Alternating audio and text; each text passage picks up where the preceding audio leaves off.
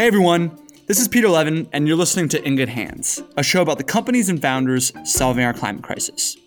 Today, I interview Landon Brand, co-founder of Project Wren. Wren is a company that makes it super easy to calculate and offset your carbon footprint. And this is important for one big reason. As of today, it's really hard to understand the consequences of the purchases you make. If you're flying on a plane, you're driving and filling up a diesel car, what are the ramifications of these decisions? And so in the episode, Landon and I will discuss how his last years in college led to the eureka moment of Project Wren, how these ideas manifested in the initial Wren product, his thoughts around the burden of responsibility, right? Whether this is on corporations or on individuals, the different products the team is exploring to make living sustainably a well-informed and easy decision, and finally, the massive impact potential for a company like Wren. So without further ado, I hope you enjoy this conversation with Landon Brand, co-founder of Project Wren. Landon, welcome to the show. Hey, thanks so much for having me. Landon, I typically start with the same question, which is just to discuss what you're working on, but I was doing some LinkedIn stalking, and I can't help myself but to start with a question about a project you were working on in college. It was in your class ITP 499, From Ideas to Impact. And it says that you were developing the curriculum for a course that teaches students what it feels like to impact a community. Let's start there. What was that project about? What was the purpose of it, and how did it go? Yeah, wow. Okay, so that's a bit of a throwback for me. I guess as a little bit of context, coming into college, I didn't really know what I wanted to do, but figured could make art, or liked coding a bit. So maybe I could be a freelance web developer or anything or something. But I was, very free spirited about it, and mostly just interested in working on stuff that I thought would give me a nice lifestyle and be fun for me. And I guess throughout the course of college, over the first few years, I started realizing holy cow, people actually change things about the world. A lot of friends that I have and people I know and people I hear stories about who have graduated have gone on to change the world in a way. And I guess I just didn't realize that I could change anything about the world. I thought it was just the static thing, and I fit into it, and I could be I could craft out a cool life for myself, but I never really felt like I could influence the lives of others. And so in college, for me, what kind of gave me that experience of starting to understand my own agency almost was working on projects that were impacting just other college students for fun. So a lot of it was throwing events. We would throw hack nights, or we would throw make-a-thons. And that was a lot of fun. And you could see people would come away and they would have learned something new. And that's when I started to realize, okay, what I do actually affects other people too. And that's really cool. And I like that feeling of having done something that others enjoy and liked and maybe got something out of. So with that class, we wanted to try and give that feeling to more students, especially first semester freshmen and people earlier in their college experience. So we partnered with a professor there and just helped walk students through projects that were mostly for other USC students. Some of them were actually really cool. One group worked on this website that helped USC students experiencing homelessness by showing all these resources for homeless students at my university. And so that was really cool to see. And I hope that there's more college classes like that over time, and maybe even high school classes, or maybe, I don't know when you can start getting that feeling of my work is having an impact. But I really hope that we can get to a world where everyone feels like they can actually influence things about the world and make it a better place. Wow. You just sparked a memory. I saw this cool company. I'm blanking on the name, but it starts with this broader question of how can you use technology to question preconceptions, get people to truly feel or empathize with other people's life experiences. And there was this foundation that put on an exhibit about what it's like to be a parent of a child who happens to be autistic or has some type of learning challenge. And what the technology did was when you stood in front of it, it was this little girl. And no matter how hard you tried, she would never look at you in the eyes. And so the technology would recognize the direction of a face from a stranger and then tell the caricature, which is like a little girl animation, to never look and would always look away. And it's little things like that. But the exhibit, the experience itself for a participant is like 20 seconds. But I'm sure it has a pretty long-lasting impact on, wow, I don't live this experience, but this is what it must feel like in some capacity. Yeah. So it rings true for sure. Yeah, I love that stuff. That's another reason I like reading biographies a lot. It's like you can read through someone else's actual lived experience, and it's insane how many people who have lived and how different their lives have been. Mm-hmm. So now that we've established some context, and clearly you've been an impact first thinker for a while now, which is awesome, but right around you finishing up university, you start what is now one of the most promising startups in the world of climate solutions, specifically in consumer. Maybe just give the listener some context. What is Wren? Yeah, so now I'm working on Wren, which is basically a website where you can calculate your carbon footprint, and then you can see suggestions on how to reduce it, and then you can offset those remaining emissions after you've reduced it by funding projects that are planting trees, protecting rainforests, or otherwise removing carbon from the atmosphere or preventing it from going into the atmosphere. Basically, the idea there is just we want to make it easy to do something about the climate crisis. And our on-ramp is basically calculate your carbon footprint. It takes 5 minutes, super easy. And then hopefully by the end of it, we're getting people to take some concrete steps that are really reducing the amount of emissions in the atmosphere. And maybe we can also help people think about some of the more systemic changes that they can push for to expand their impact even beyond themselves.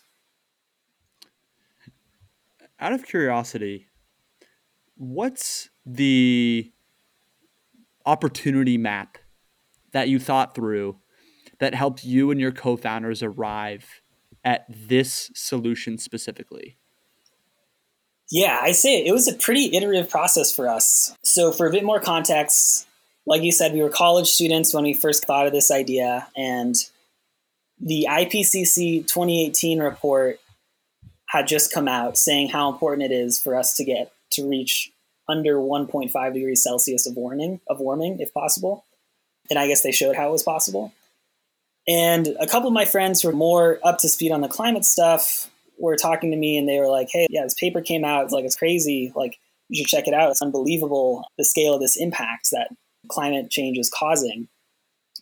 And so I started poking around, looking a bit more into it, and just got really demoralized about it. What can I, as an individual, do that is really going to move the needle here? And what, as like a planet, as a society, are we going to do that is going to get us past this crisis?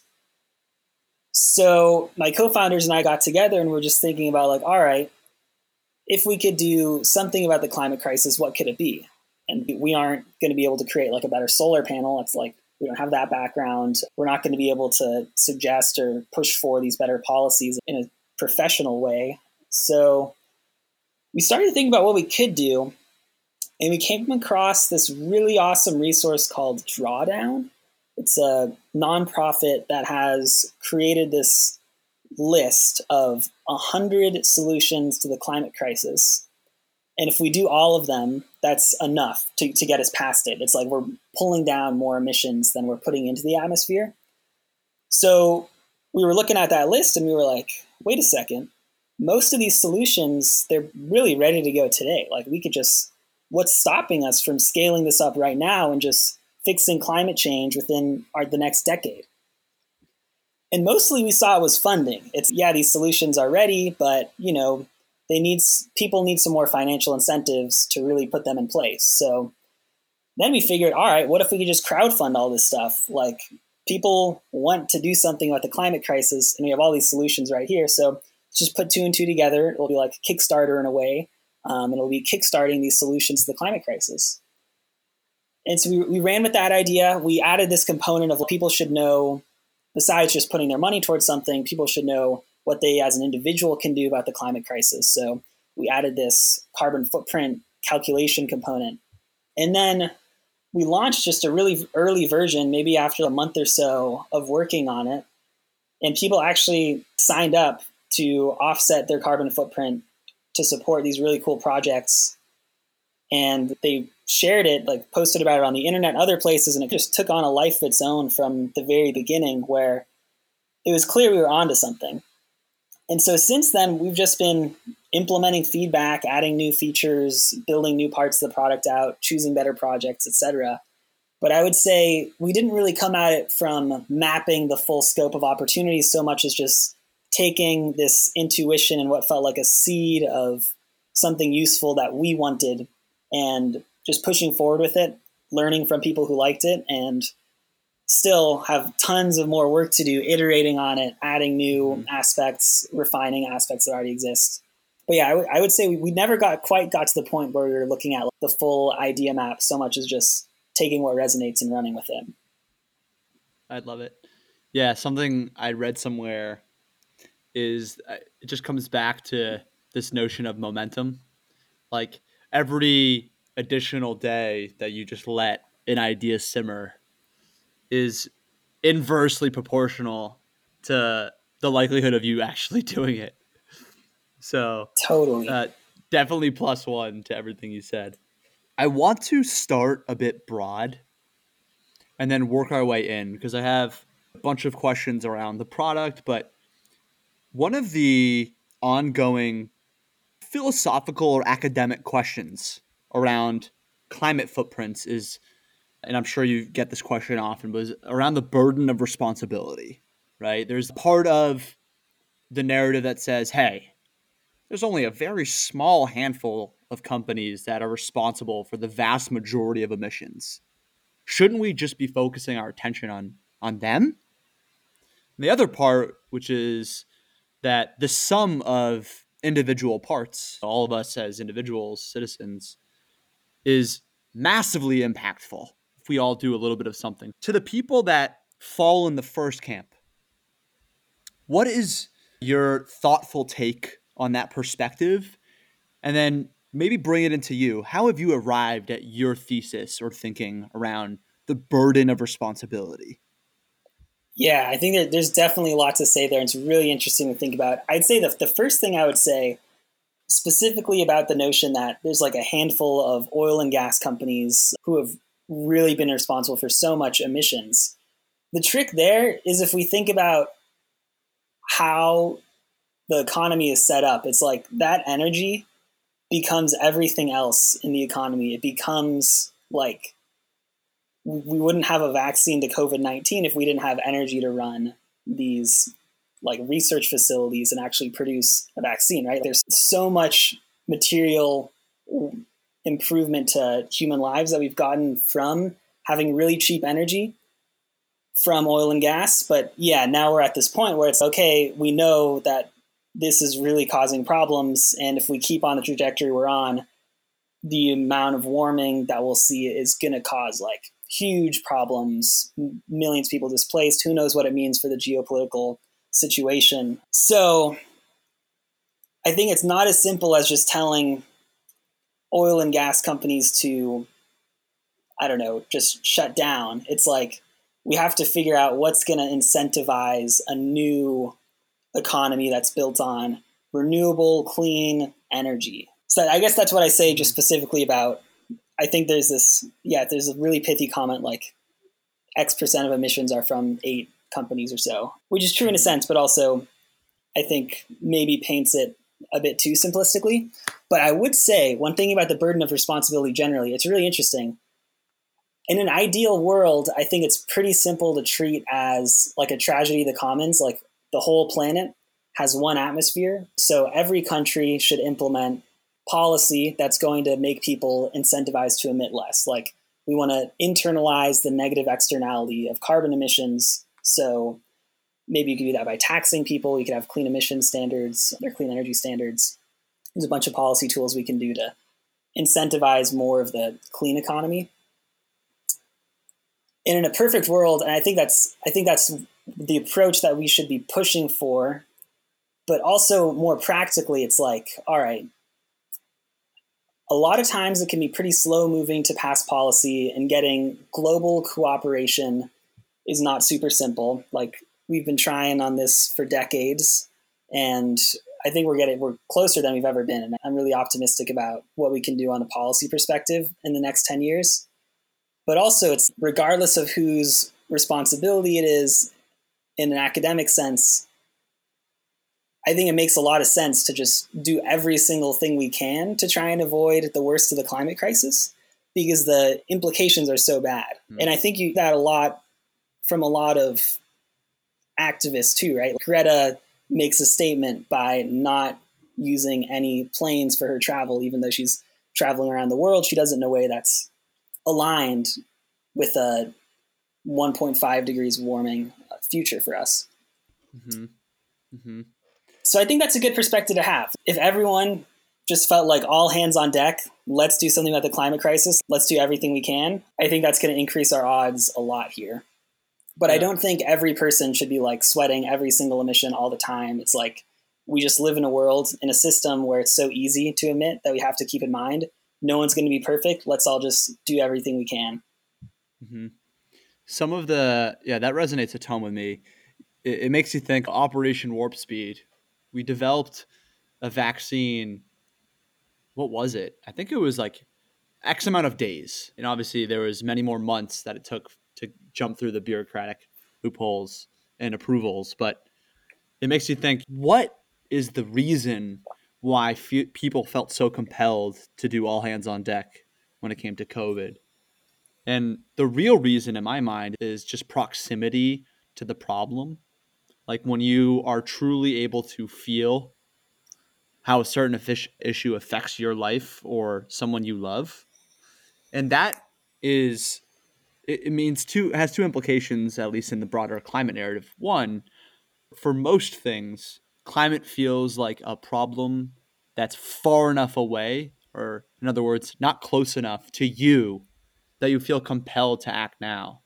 And so on the flip, it's also interesting because from a messaging standpoint, that's what I feel is the most effective way to get people to change behavior. It's why the turtle with the straws became like the poster child for anti-plastic. And that has its own other cascade of issues. But it feels to me that there's a kind of a blue ocean opportunity to be much more explicit around how climate is affecting people today. And not many organizations, companies take advantage of that. I think a lot more people would be motivated to act and change behavior if the issue was contextualized in a way that feels much more pressing and active. Yeah, absolutely. We definitely see that. Like, when there was the crazy wildfires in California, 5 out of the 6 largest wildfires ever recorded in the state, we saw a lot more people talking about the climate crisis, coming to terms with, oh, this is not just some future thing. This is literally right now. I'm not supposed to go outside because the air quality is so bad, because we're getting the worst fires ever, because it's been drier than average and hotter than average for too long.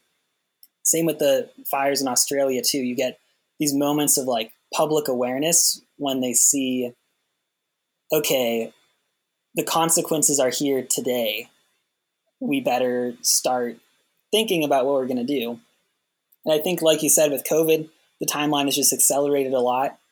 And it's more, I'd say, more generally accepted. Like, the idea of viruses spreading, I think, is visceral in people. And really most people learn about that pretty early on. I think with climate, we're still getting education to where it needs to be, at least in the US. And I think a part of the reason for that, honestly, is there's these oil and gas companies that are incentivized to not do anything about the climate crisis and try and prevent action on the climate crisis.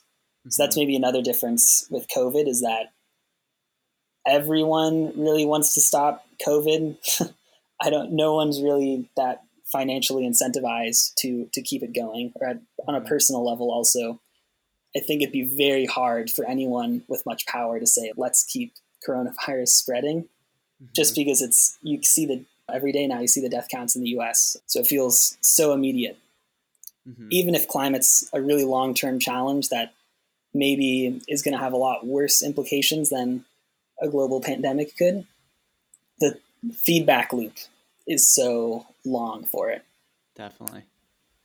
So, Landon, let's zoom into the Ren product as it exists today. Because I remember discovering Ren a few months back. It was, I think you guys graduated from Y Combinator, raised some money, but it's really evolved a ton. And I think the thing that's stayed constant is how freaking simple it is for your average Jill or Joe to come here, calculate their footprint, and then offset it if they would like to.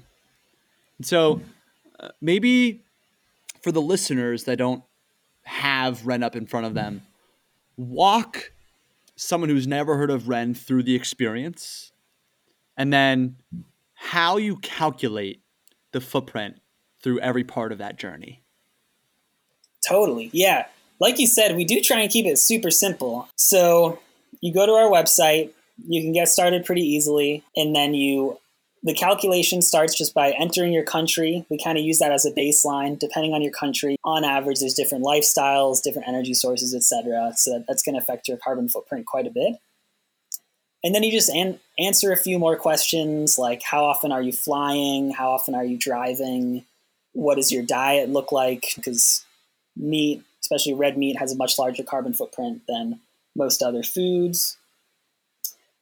It's about 10 or so questions total, and you can skip any that you don't really want to do. The idea is just we'll get you a good approximation. It doesn't usually make a difference if it's a tiny bit approximated, like we're talking about 10% plus or minus on your carbon footprint. And in the scheme of things, we don't think it makes sense to sweat that small of a detail. It's about getting things directionally correct and understanding your place in the world when it comes to carbon emissions. I think one surprising thing that people see is after they calculate their carbon footprint, they get a bit more information about how big is that carbon footprint? What are the implications compared to the average person in your country, the average person in the world? And in the US, at least, the average carbon footprint is about 4 times the world average carbon footprint. And you think about that, and that kind of ties back to your question about responsibility earlier. It's, the US is the country that's emitted the most CO2. Like, people here have a lifestyle that takes a lot of resources. And also, this is where people have a lot of power. So we can be a leader when it comes to the climate crisis, hopefully over the next 10 years. And so hopefully we provide a little bit of educational context there. And then you just choose a plan where you're supporting a project for as much or as little as you want, honestly. Most people choose to offset exactly their carbon footprint. So basically, the money they send to projects is basically exactly compensating for their carbon footprint. The amount of trees that they're growing is literally pulling down the CO2 that you are personally responsible for. We see a lot of people liking that approach a lot. Others, it's like they just want to be a part of the journey and maybe they don't have much disposable income, and that's totally cool. It's just as much about being a part of something, being a part of progress here, and also the educational side too. So lots of folks are just doing a few dollars a month. That's great. And then at the other extreme, some people want to do more than their part. Like they just basically want to help fund these projects that they see every month making an impact. And that's really as simple as it is. Then once you're signed up, you get emails about once a month giving you updates on what's going on with all the projects you're supporting. We like to include lots of photos, maybe tell some stories from on the ground. If it's a tree planting project, you'd hear about new trees being planted, how many trees we're working with total. Lots of times there's fun stories with like wildlife or interesting species of trees that are growing. Like a few months ago, we did a little spotlight on this tomato tree, which apparently is more common in East Africa, where one of our projects is. But we try and humanize the experience of supporting these projects a little bit more. I love it. And then from a business model standpoint, I'm guessing probably some nominal administration fee. How does Ren make money in addition to like building all these amazing tools?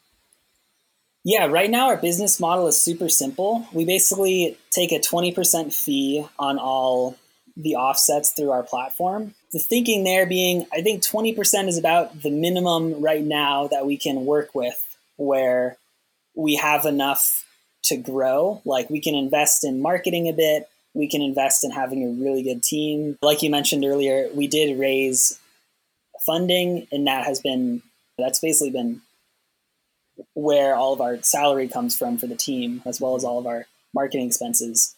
So we think with 20%, we can definitely get off the ground.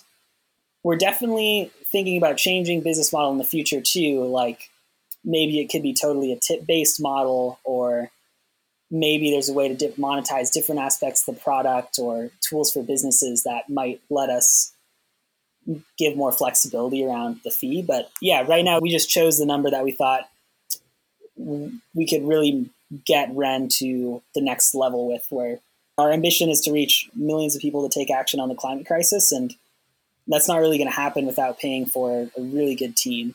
Mm-hmm. Absolutely. Yeah.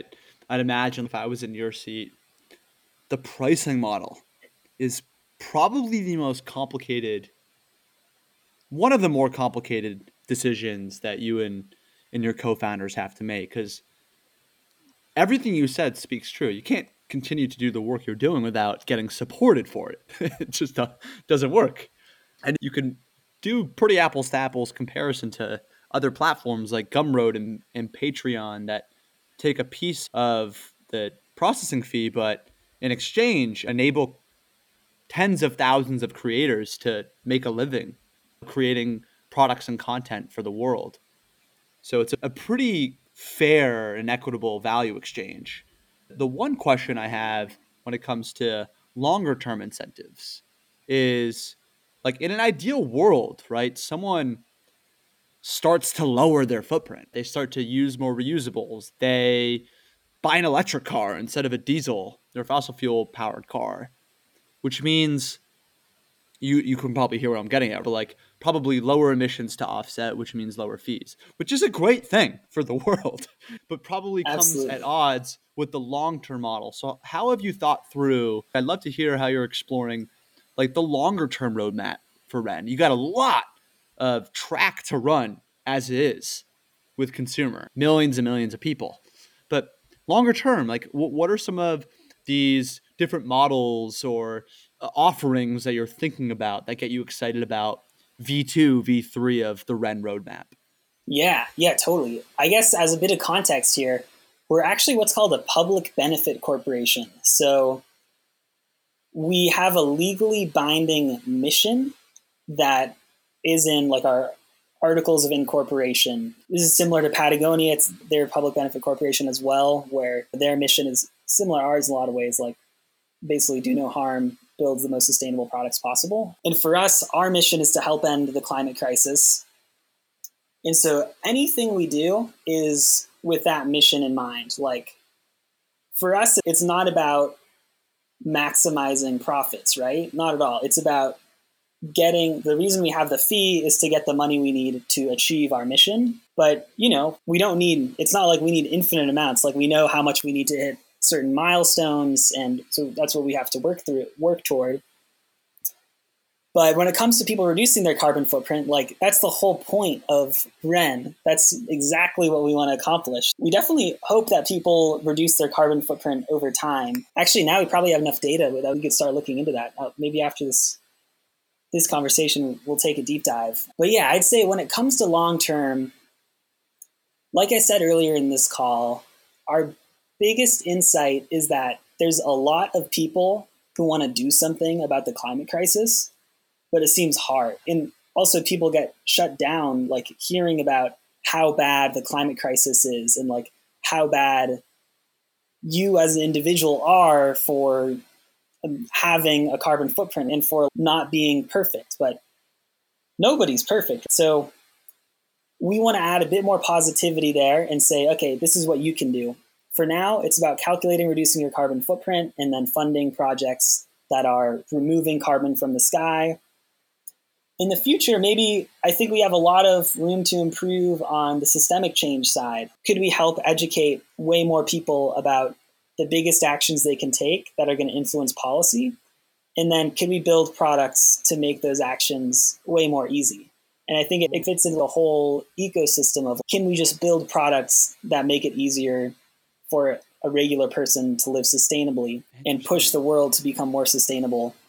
Just thinking a little bit about like behavioral science and kind of small nudges that can make a big difference, and what is actually easiest for an individual to do rather than what is most theoretically perfect for an individual to do. Mm-hmm. Like when I've been exploring different types of offsetting applications that are designed for consumer, I can't help to just dream about the opportunities once you have tens of thousands, hundreds of thousands of people that open up this app regularly to check in on their progress, what their footprint is.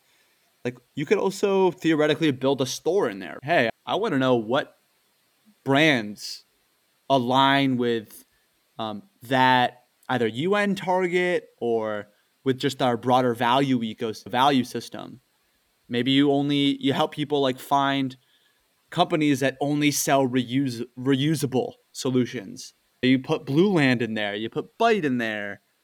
I don't know if you've tinkered on anything like that, but it feels like, especially once you start to grow and 10x the total audience size, then there's a ton of opportunity to start layering in not just tools to be proactive on the policy side, but if you're going to be making shopping decisions, lifestyle shopping decisions, you could probably make that super easy as well for your users.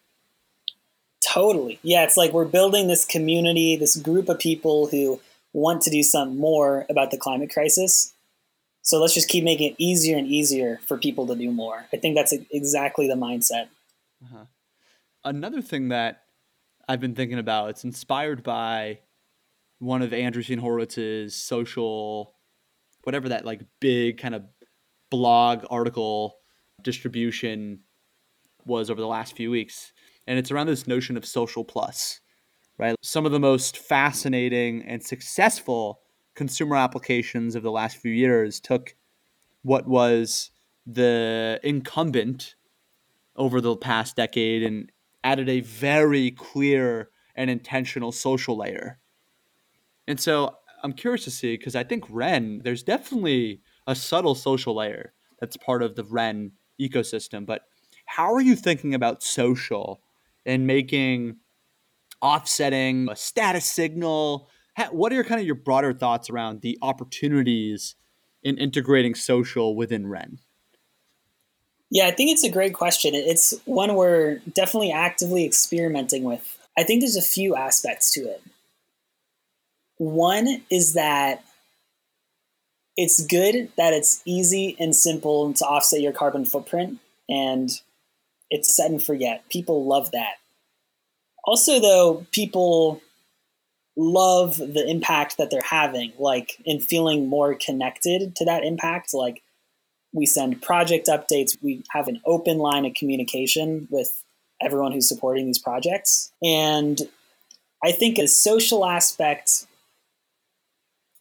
that we have so far is pretty subtle. It's like making Ren easier to bring up in conversation almost is like the current focus when it comes to social. So you have a profile on Ren, you can see your impact on Ren. There's like fun, you can get fun achievements. So creating a little bit more surface area to make it easier to talk about Ren and then also climate change more broadly. Lots of times it's hard to bring up the fact that the way that we're living today might be incompatible with human life a few hundred years from now. That's a tough conversation to bring up all the time. So making it a bit more positive for people to be able to talk about climate crisis and what they're doing about it and why they're optimistic about it rather than just the doom and gloom sort of stuff, I think is a really important part of the social aspect to Ren. Like if you look at lots of these social apps that took off, TikTok, Reddit, YouTube, all that stuff, a lot of it is fun content, right? Like you're sharing a really funny video with a buddy. That's really easy to do. It's much harder to be social about the climate crisis. So I think it's tricky to nail, but I think we're hopefully on a path there. We're hopefully chipping away at it and making progress. Mm-hmm. Yeah, for everyone listening, if you go to ren.co, you can click into their leaderboard. And I think this is just one example of how smart people like yourself are thinking about making impact a status signal in some way. To me, one of the great opportunities in consumer climate apps is making impact a vanity metric.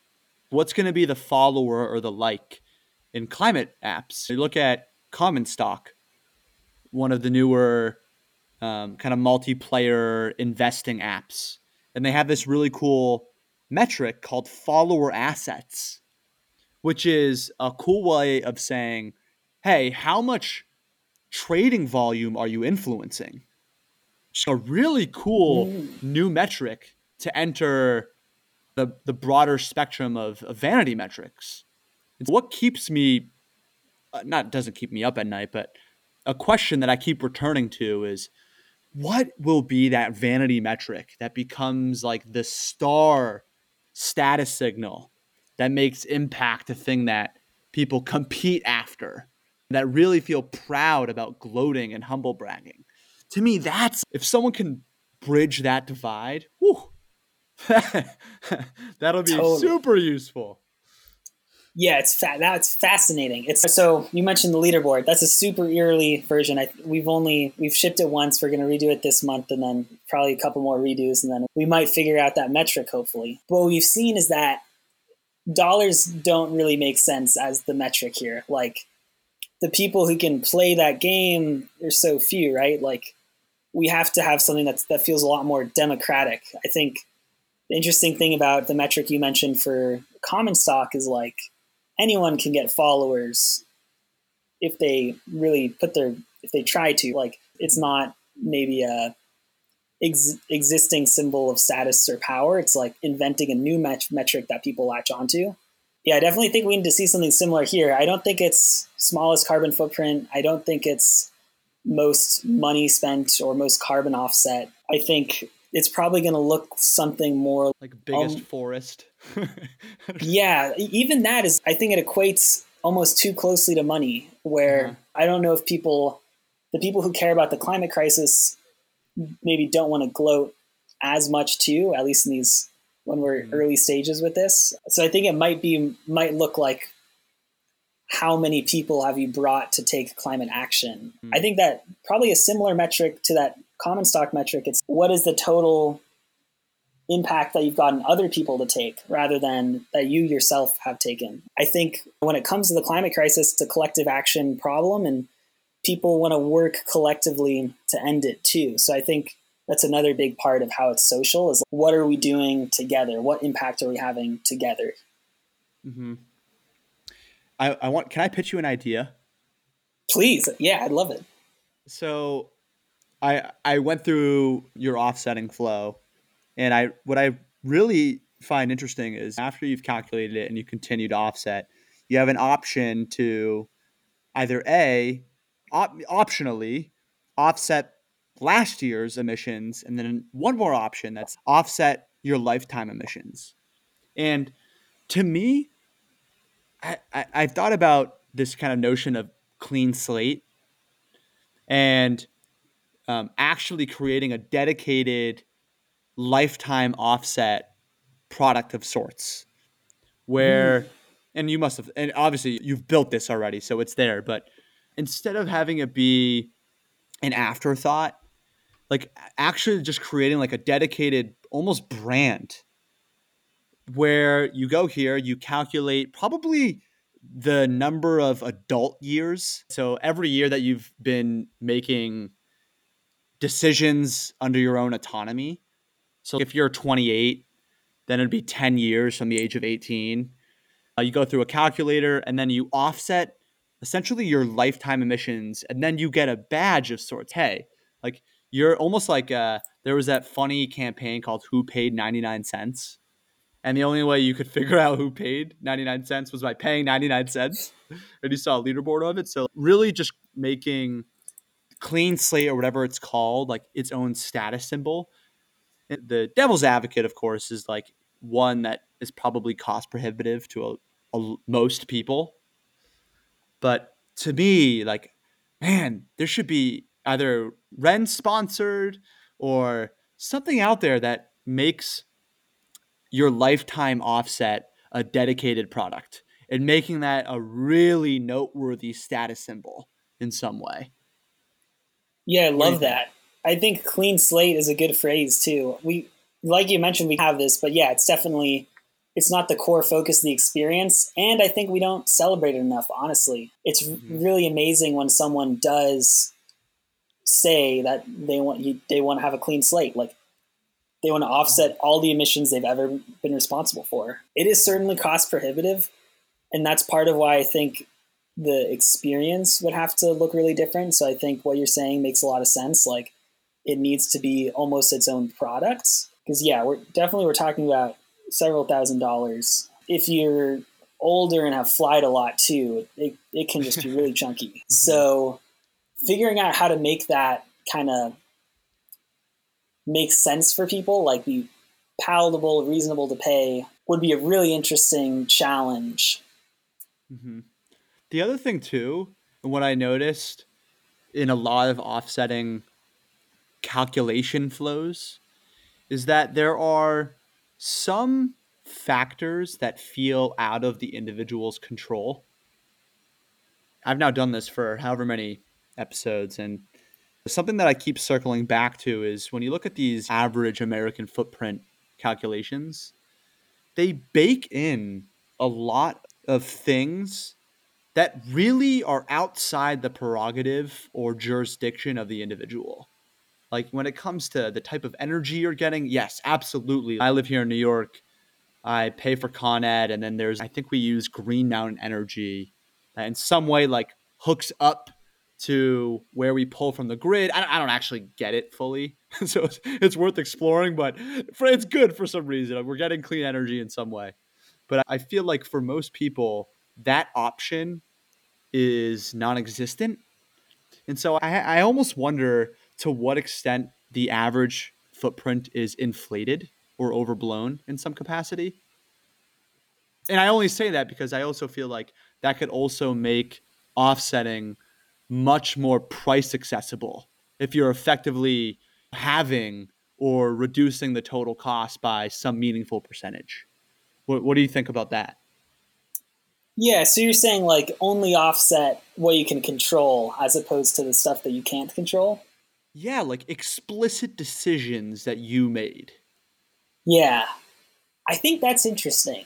I would say, I think one of the most interesting things about looking at your carbon footprint is you're saying you realize pretty quickly if you were vegan, never drove, did not use electricity, if you were so insanely focused on reducing your carbon footprint, you still have a carbon footprint. Like it's still there. If you live in the US, well, the US military has a huge carbon footprint and you benefit from those services, right? Or the government mail that you get delivered, et cetera. Like there's no escaping carbon emissions right now because we have built our economy around it. And so I think, at least for me, that's one of the most powerful aspects of understanding your carbon footprint is understanding exactly how small/big some of these personal decisions are. If you're flying 20 times a year and you cut that down to 10, yeah, that's a huge change in your carbon footprint. That could be like 50% or more. But if you're living already not flying much, don't drive much, maybe don't eat much red meat, it's you can probably be better, but also don't sweat that stuff so much as figuring out how you can have other impacts on the climate crisis and moving things forward. Maybe that's by funding carbon offset projects or volunteering your time to activism groups who are pushing for policy or, even in your own, if you have property somewhere, you could be growing trees or something. So 1,000%. yeah, it's really interesting to think about. Yeah, maybe you should just offset the emissions that you have some control over. But I think for a lot of people, actually, the appeal is the opposite. It's I've reduced my carbon footprint as much as I reasonably can. So I still want to do something about all these other emissions that I just can't avoid. Like for me personally, it's I want to live in a way such that if everyone else in the world, or maybe half the people in the world, lived like me, we'd be sustainable. Like we'd be on track. And I think you can only really do that, at least if we're thinking about this from a climate and carbon perspective, and perspective of people's carbon footprints, you can only really do that with carbon offsets right now. But it is really interesting to think about as like maybe a different pricing lever, like you mentioned. Yeah, there could be a much cheaper option, and we could figure out the positioning for that maybe. Mm-hmm. Hey man, if you want more ideas like this, I got plenty in the docket. I'll tell you. I love it. Yeah, it's really cool actually. We try and get a lot of our ideas from users and just people who see Wren. A lot of the best ideas are from people who don't sign up too, because you figure out what turned them off from it and can improve that. So to you or anyone else listening to this, always feel free to email us, team@projectwren.com, just any ideas or feedback that you have. Hell yeah, man. So I leave off every interview with just a couple fun questions.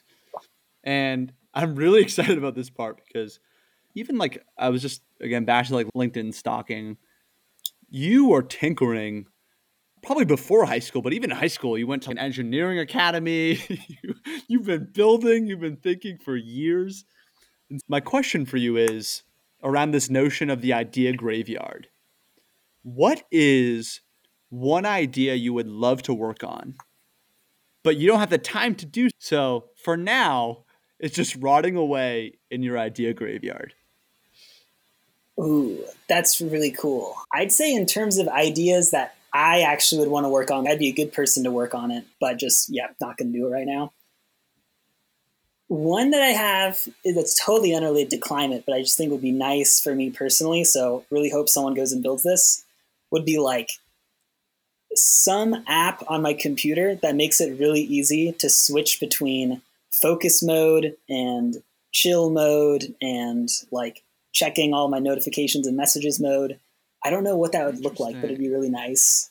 I also feel like, I guess a lot of people are working on this general sense of no code, but as someone who's always coded, and I like that, even if I do less of it today, I always feel like it's way too hard to code. Like I think anyone should be able to just build software that they find useful for themselves. And I think that kind of unlocks this long tail of teachers could make software for their classroom, or nurses could make software for the hospitals they work in. I think that would be really cool to work on too, I really hope someone builds that. I think on go ahead. I was just going to say, I'm thinking a lot about the first one because it stress tested, I would say, a status quo that we've come to accept that probably is unacceptable. If I look at my tabs right now, maybe 7 of them are work related and like 5 of them are not work related. And it just makes you think, like, why does our work and fun commingle so tightly? If you were to create almost like a browser where you click this button, it's like work, focus mode, and it's designed for things that require deep thought or creativity. Then you got passive work mode, which is like to-do lists or email, and then you got like another one which is fun. I don't know. You two. I don't know exactly what it looks like, but just the question of, is this really the best way to interact with my computer? I don't know. Just like an interesting question to ponder. Totally. It's weird. I think we're still in the early days of computers. I feel like there's a long way to go. So yeah, I really hope someone builds that. I would use it. You can email me, landon@projectwren.com. I'll be the first user if you're building that right now. I'll be user number 2, please and thank you. Cool, man. There's nothing left to do. I'm going to pull a Sean Evans here and roll out the red carpet. Are there any final call to actions, hiring needs, anything that you want to leave with our listeners? The floor is yours. Yeah, like I said earlier, if you just go to our website, www.ren, that spells WREN.co. And if you have any feedback or ideas or anything, I'd really love to hear about your experience using the site. You can just send us a message on chat on that website or email us, team@projectren.com. But yeah, it's super helpful. And even if it's really negative feedback, you think we're totally wrong about something or designed something really poorly, that would be awesome to learn about and improve so we can get millions and millions of people taking more action to end the climate crisis. Hell yeah, man. Landon, congrats on all of your early success. I wish you infinite success. I will be a cheerleader from afar, a proactive supporter. And again, thank you for just giving me a little bit of your time this afternoon. I know you're so busy, so I really do appreciate it. Awesome. Thanks so much, Peter. This is a lot of fun. Cool, man. Take care. Hey there, you made it to the outro. Thank you so much for listening to today's episode. If you're new here, welcome. If you're a longtime listener, thank you so much. We're actively casting for new guests on our show. So if you have a rockstar founder or company in mind that's working on something cool, message me on Instagram at Peter A. Levin or email us, hello@ingoodhands.us. Thank you so much again, and look forward to bringing you another new episode next Tuesday.